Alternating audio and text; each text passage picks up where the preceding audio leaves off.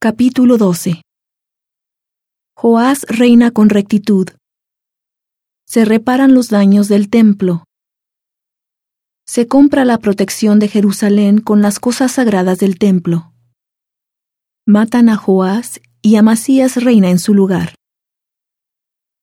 En el 7º año de Jehú comenzó a reinar Joás, y reinó 40 años en Jerusalén. El nombre de su madre era Sibia de Beerseba. Y Joás hizo lo recto ante los ojos de Jehová todos los días en que le instruyó el sacerdote Joiada. Sin embargo, los lugares altos no se quitaron porque el pueblo aún sacrificaba y quemaba incienso en los lugares altos.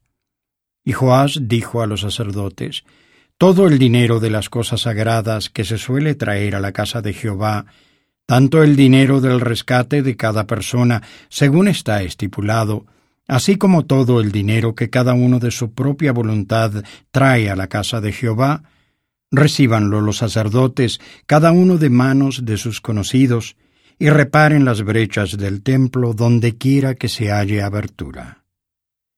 Pero aconteció que en el año 23 del rey Joás no habían aún reparado los sacerdotes las brechas del templo. Entonces el rey Joás llamó al sacerdote Joiada y a los otros sacerdotes y les dijo: ¿por qué no reparáis las brechas del templo?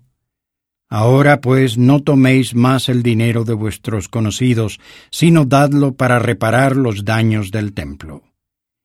Y los sacerdotes convinieron en no tomar más dinero del pueblo, ni en tener el cargo de reparar las brechas del templo. Pero el sacerdote Joiada tomó un cofre y le hizo en la tapa un agujero y lo puso junto al altar, a la mano derecha por donde se entra en la casa de Jehová. Y los sacerdotes que guardaban la puerta ponían allí todo el dinero que se traía a la casa de Jehová. Y cuando veían que había mucho dinero en el cofre, venían el escriba del rey y el sumo sacerdote y contaban el dinero que se hallaba en la casa de Jehová y lo guardaban. Y el dinero que habían contado lo entregaban en manos de los que hacían la obra y de los que tenían a su cargo la casa de Jehová. Y ellos lo usaban para pagar a los carpinteros y a los que reparaban la casa de Jehová, y a los albañiles y a los canteros, y para comprar la madera y la piedra de cantería para reparar las brechas de la casa de Jehová, y para todo lo que se gastaba en la casa para repararla.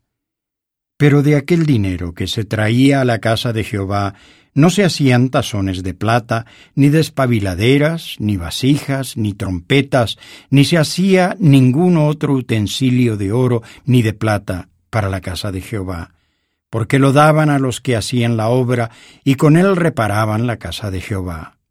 Y no se pedían cuentas a los hombres en cuyas manos el dinero era entregado, para que ellos lo diesen a los que hacían la obra, porque lo hacían ellos honradamente.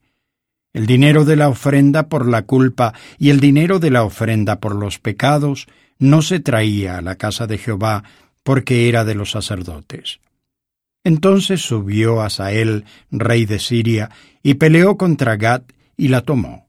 Y se propuso Hazael subir contra Jerusalén. Y Joás, rey de Judá, tomó todas las ofrendas que habían dedicado Josafat y Joram y Ocosías, sus padres, reyes de Judá, y las que él había dedicado, y todo el oro que se halló en los tesoros de la casa de Jehová y en la casa del rey, y lo envió todo a Hazael, rey de Siria, y él se retiró de Jerusalén. Los demás hechos de Joás y todas las cosas que hizo, ¿no están escritos en el libro de las crónicas de los reyes de Judá? Y se levantaron sus siervos, y tramaron una conspiración, y mataron a Joás en la casa de Milo, en el camino que desciende a Sila. Pues Josacar, hijo de Simeat, y Josabad, hijo de Somer, sus siervos, le hirieron y murió. Y lo sepultaron con sus padres en la ciudad de David, y reinó en su lugar su hijo, Amasías.